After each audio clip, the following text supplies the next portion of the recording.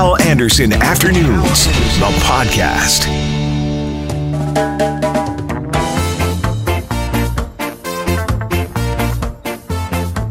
Joining us now to talk about Mental Illness Awareness Week, Marion Cooper, the Executive Director at Canadian Mental Health Services. Marion, good afternoon.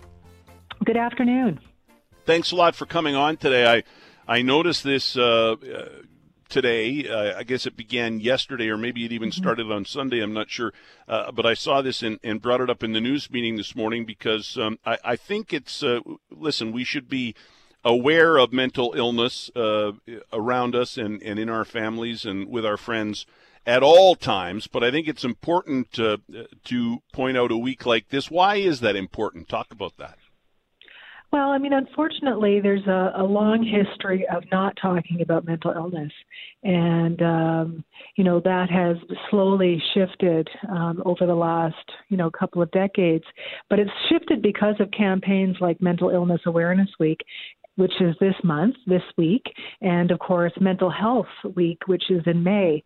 And these important campaigns are really about trying to bring these topics out in the open and ensure that people, learn about mental illness, because it is a significant health issue for Canadians, for Manitobans, and because there's been so much stigma and misunderstanding and really discrimination that has occurred for such a long time because of misinformation. These campaigns really, I think, bring it home and remind us we've come a long way, but there's still work to do. We still need to be informed about mental illnesses, and that's depression, anxiety disorders, schizophrenia, other psychotic illnesses, and the whole range of mental illnesses that impact individuals, our communities, our families. So we don't take anything for granted. We know that our health is precious, and during this time of a pandemic, now more than ever, understanding the impact of the stress associated with the pandemic and the impact it's having on your mental health, now more than ever, mental health is top of mind. And of course, a part of that is understanding mental illness. I would argue that, and you mentioned we've come a long way. I agree, we have. I would argue that we've come a lot further in educating people than we have in treating mental illness. Am I wrong or right? No, you're right. I mean, I think what we often talk about here at the Canadian Mental Health Association here within the province of Manitoba, but across Canada, we still see a lack of parity between physical health and mental health. And we see that lack of parity in terms of how our health system is funding, and treating physical health issues, and mental health continues to lag behind in terms of, mental health issues getting the kind of timely treatment that is required to sort of ensure early intervention. So we still have a significant gap, and there is a lack of parity in terms of how our health systems are addressing mental illness and physical health issues. I think some people have a better understanding. I have a family member who's bipolar. I have a friend who's progressive schizophrenic. And while some people have an understanding because of the people in their lives, others have no idea at all. And I wonder if what we've been through in the last 6 months with COVID-19 is maybe going to make some of those people realize it's not the same. I'm not saying it's the same, but give some people a better understanding of just how significant mental illness can be in a person's life. You know what I'm getting at? I totally know what you're getting at. I think all of us during this time have felt the stress, the impact of the uncertainty, the impact of feeling isolated and disconnected because of the physical distancing that's had to happen. And probably now more than ever, most of us have a bit of a glimpse in terms of, feeling like our coping strategies and our mental health has been impacted.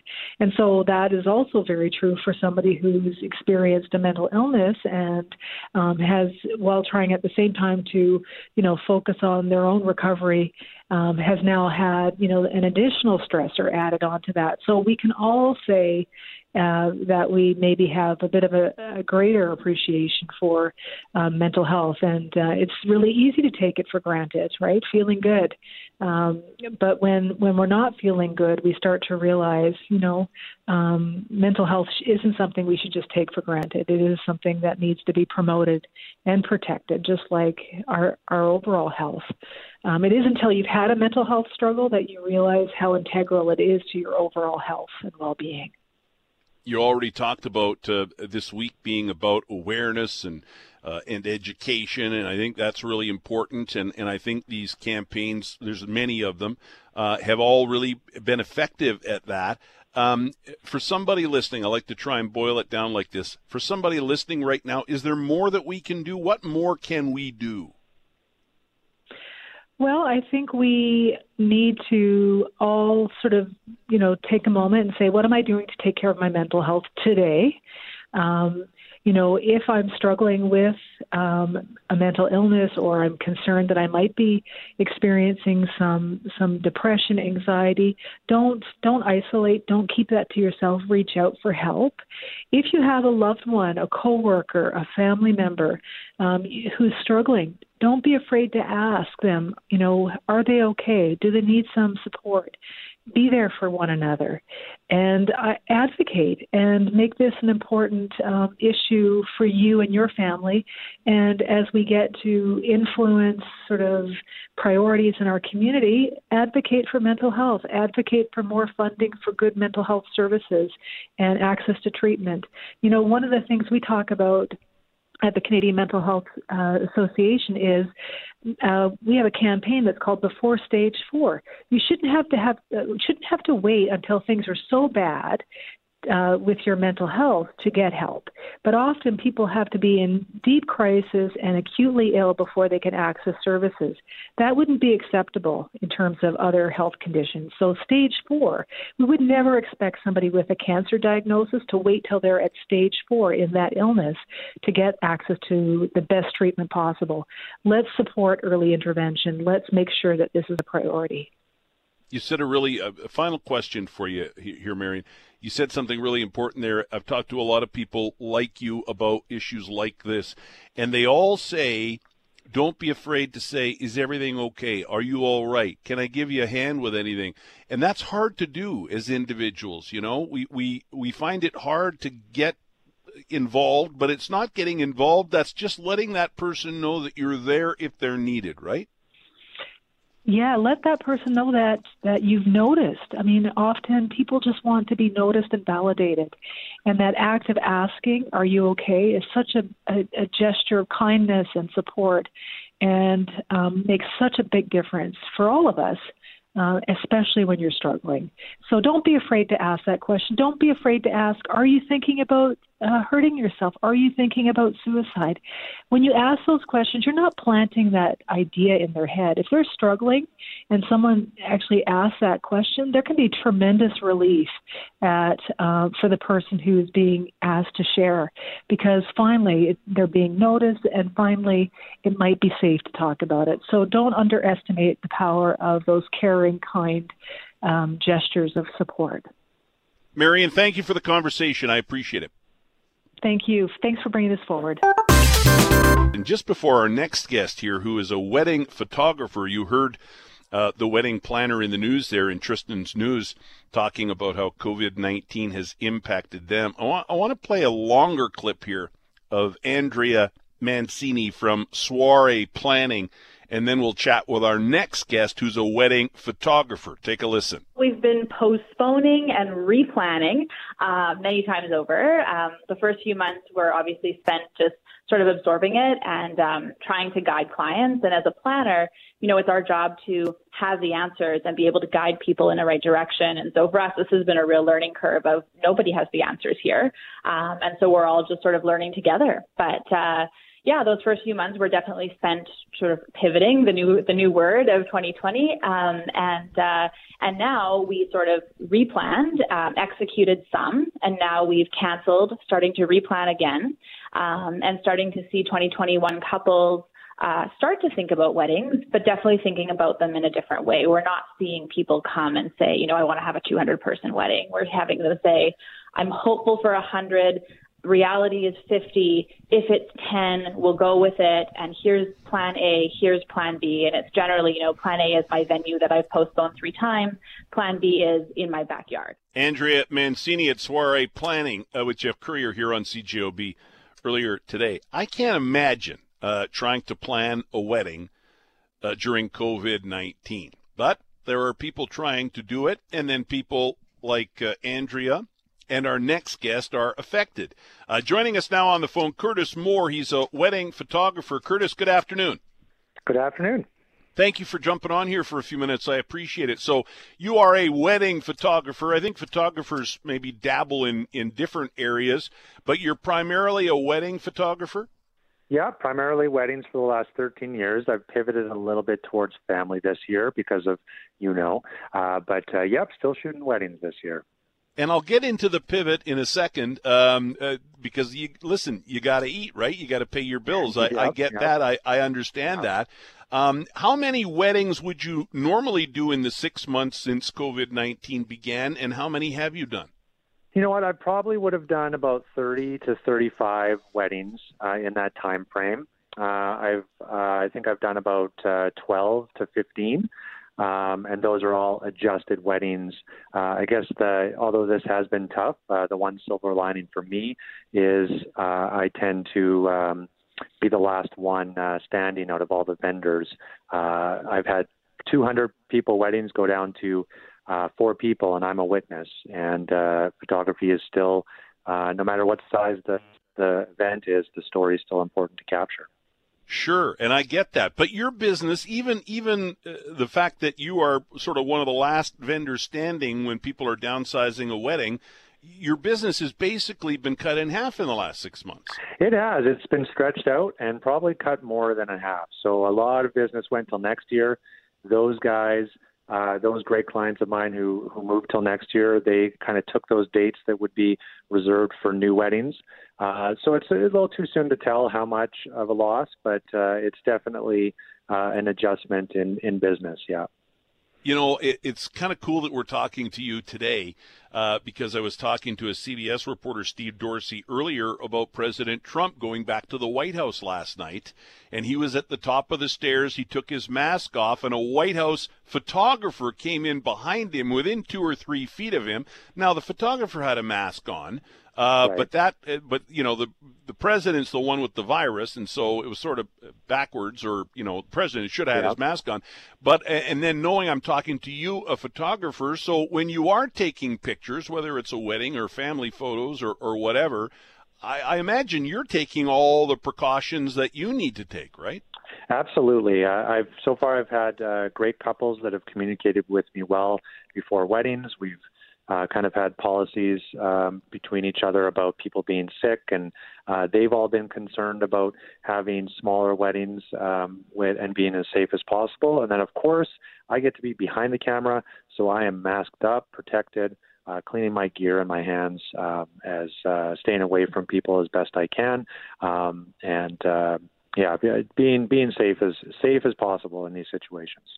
And anybody having fun with their wedding pictures and wearing a mask? I can imagine there are some couples out there with a good sense of humor that might have thought that was a great way to mark the occasion in the middle of a pandemic. I don't know. You know what? Yeah, it's grown. Like when this first started, people were trying to hide the pandemic.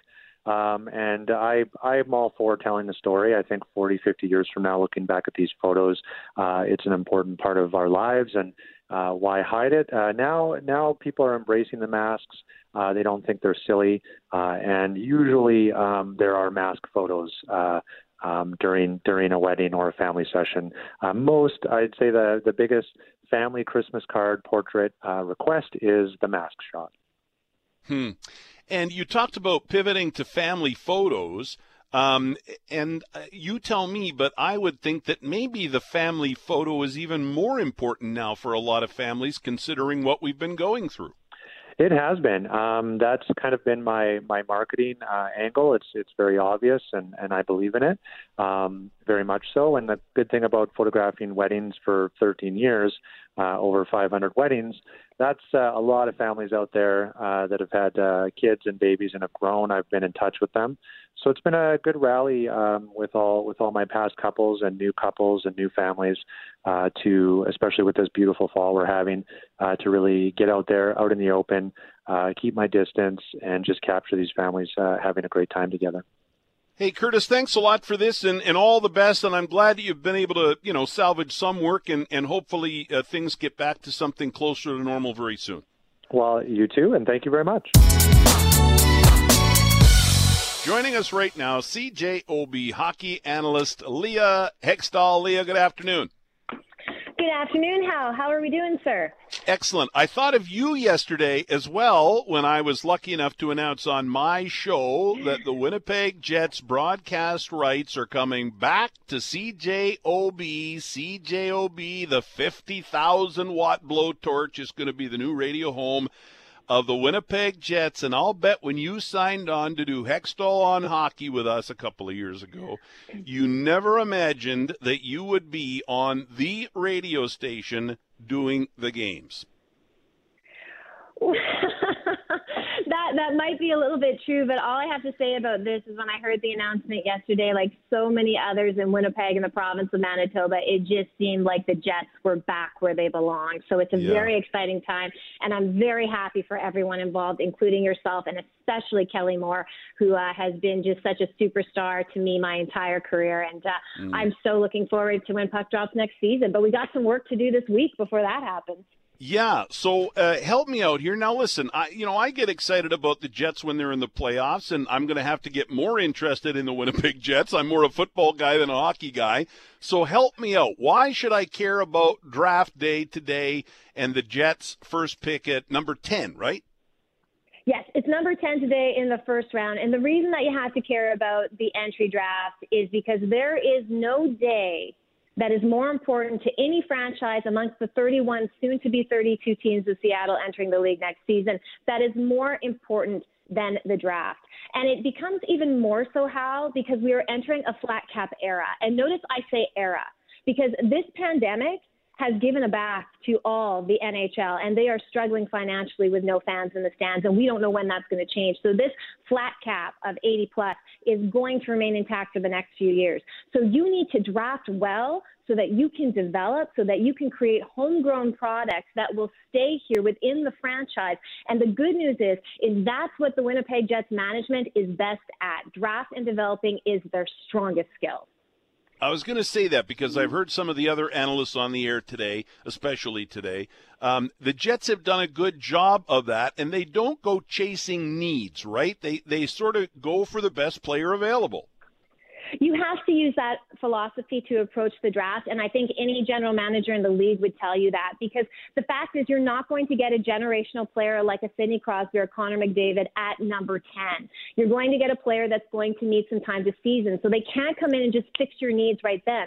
So the Jets will take the best player available. And I know for some they might pull out their hair and say, but we need defense, we need help down the middle and a centerman. But the fact is that every general manager is going to take the best player on the board. And when you're drafting within the top 10, you're going to get a special talent. Will there be any hints? There's a lot of talk about what's going to happen with Patrick Laine. Will there be any hints on draft day that might indicate what will happen with that key player for the Jets? Oh, buckle up, Hal. You could see him leave. You could see it happen tonight. I think so, let's face it. Listen, the draft is a time where big moves are made, and there's general managers right now, and because of everything going on with the flat cap and players having to scramble, there are franchise-changing players on the market, and it's unprecedented, as has 2020 completely be. But I'm just going to say I don't know if it'll happen tonight. I personally don't think it will. But the draft, there will be moves made tonight, so I would definitely be tuning into Sportsnet because it's going to be probably one of the most interesting drafts we've seen in a long time. Are you a betting gal? You said you're leaning against no, it won't happen. What's the percentage you're putting on it? Well, listen, I didn't think Patrik Laine would get traded. I have said from the beginning that in a league where you put the premium on goal scorers, I don't believe the Jets should trade him. I still stand by that. I think it's a mistake. You're talking about giving up 30-plus goals for the next decade. But I will also say this, Hal. You know, we're talking about the draft right now, and I have been a big advocate that the draft age should go up. I think it would help the players and the franchises if we gave these young men more time to develop before they're drafted. And I'll also say about Patrik Laine, I get that he's a talent. I get Nick Wheeler's were talents. But I also believe that these players need to spend time in the American League. That is where they learn not only skill, but more importantly, the mental aspects of the game. This is a massive jump to ask an 18-year-old kid to play in the National Hockey League. And I really think that franchises and the game in general need to look at the way we draft and develop a little bit differently with these young men. But that's just my take. Sure. And before I let you go, I got to ask you about what is hockey going to look like going forward? We don't really, I mean, I think the bubble approach worked well, all things considered, but we don't really know when or how or what the NHL is going to look like going forward, do we? Yeah, you just asked me if I was a betting woman, and the fact is that I have no idea what to bet on when we're going to start the next season. I do know that from what I've heard, the NHL truly wants January 1st to be their starting date. That's usually when the Winter Classic is. We're not going to waste time on a Winter Classic, especially when you can't put fans in the stands. But January 1st is a monumental day. It's a big day in the NHL, and I think that's when we're going to see next season return. But this is a tough task, and it won't be a bubble situation. I do think, though, that you might see games played perhaps in series. I think limiting travel, especially across the border, may be something that they're looking at. So perhaps you play 2-3 games at one time. Maybe you play a season series. That could be a great way to build up some rivalries and could be quite entertaining for fans. So the NHL, listen, full credit. The bubble was perfect. So let's wait and see what they come up with because they've done pretty well so far. Hey, Leah, thanks a lot for doing this, and I look forward to hearing a lot more of you on CJOB, the radio home of the Winnipeg Jets. I appreciate you, Hal. Have a good one. Rob Warren joins us now, marketing professor, UND. We're going to get Rob on in just a second, and we have Winning, by the way, coming up here. In the final hour of the show between now and 4 o'clock, I've actually got 2 prizes. We may bunch them together, but we'll see. Or maybe we'll give you the pick. You get to pick the prize. You can pick between a large 2-topping Santa Lucia pizza or passes to go see Planet of the Humans live virtual event. So stand by for winning. All right, Rob Warren is with us now, marketing professor, UND. Rob, good afternoon. Good afternoon. How are you? Great. Thanks a lot for jumping on here. I appreciate it. So we found out yesterday that Amazon is putting a delivery facility near our airport, and that's great. It's a lower-level facility, but, hey, as the Winnipeg Airports Authority said here on our air yesterday, it could be the start of a bigger thing. We'll wait and see. Let's start there. I'll get your reaction to that. And I guess in the middle of a pandemic, and you know Winnipeg well, how do we attract more Amazons to do business here? Well, I think this is a first big step for the simple reason that it brings Winnipeg into the same realm as places like Toronto or Vancouver, because now the delivery will be much easier into Winnipeg than it was previously by having the facility. Now, what we have to prove in Winnipeg to expand out on it is that there's the volume, because all of this is driven by the volume of packages that can go through. The bigger the volume, the more they'll build. Yeah, and that's somebody made that point earlier today. I was chatting with somebody, and they said, why are we not a bigger hub here in Winnipeg? It kind of makes sense. We're in the middle of the country, sort of the middle of North America. But you say that may end up being the case, or at least closer to that, but we got to prove ourselves first, eh? Yeah, if you take a look at where Amazon is building their distribution centers, it tends to be in areas that have large populations. And the reason they're doing that is in order to compete effectively against Walmart, who's their big nemesis in retail, they have to come up with ways of being able to deliver into large markets as if they were a brick and mortar location themselves. So in order to get a bigger distribution hub, there has to be more demand in the area. And I think this is a good indication that that's now around. See, and that's why I worry about our future here in Winnipeg. Forget about the pandemic, and that certainly is a major factor right now. I worry that we're not big enough to play a big role like that. We don't have the workforce for a company like Amazon. I just worry that we're and we love the fact that we're a small town but a big city. I worry, though, that we're not big enough to be a big player. Well, if you take a look, I mean, Amazon is really focusing on major metro areas, so places with more than 1 million in population. And that hurts Winnipeg, because even if you throw in everything within the national or the regional capital area, you're still only around 850,000. And that's just not big enough to warrant a large distribution center that is going to get put up to service Western Canada, let's say. They'd rather be able to service a 1 million-person market with a big center, and then also use that center to service the rest of their network. Hey, you're a marketing prof. Help me out with this.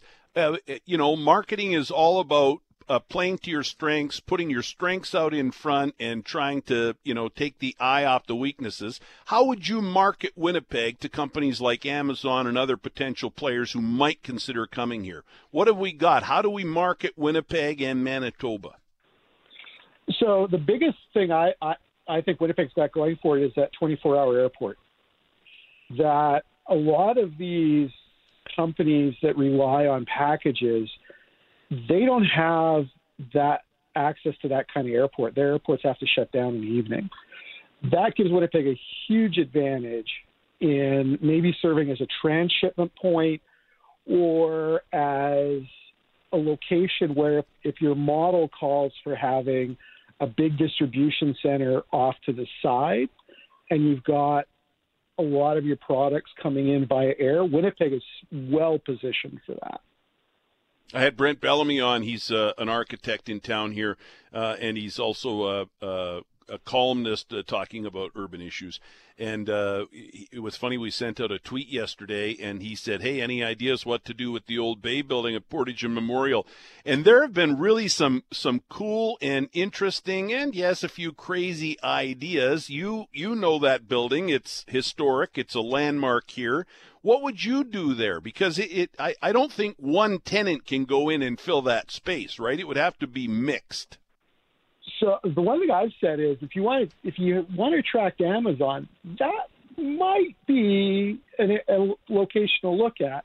It's not the new style distribution center, but you could get into that for relatively low dollars, and it's designed to handle heavy cargo coming in and out. I don't know what it would do to the roads in the area, but that's one thing. I agree with you. Other than somebody like that, it's going to be really difficult to find one tenant to go in to a floor plate that size. So now what you're having to look at is, can we subdivide it easily so that people can move multiple businesses in there, or turn it into condos or something like that. And we've been down that road a few times, and the numbers just don't work out for it, that the costs of renovating and maintaining that structure don't attract very many people. So it's going to be a special kind of developer who comes in and is willing to take the risk and the time it's going to take to recoup that on an investment. Rob, thanks a lot for joining us today. I appreciate it. You're welcome. Talk to you again. Rob Warren, marketing prof at UND.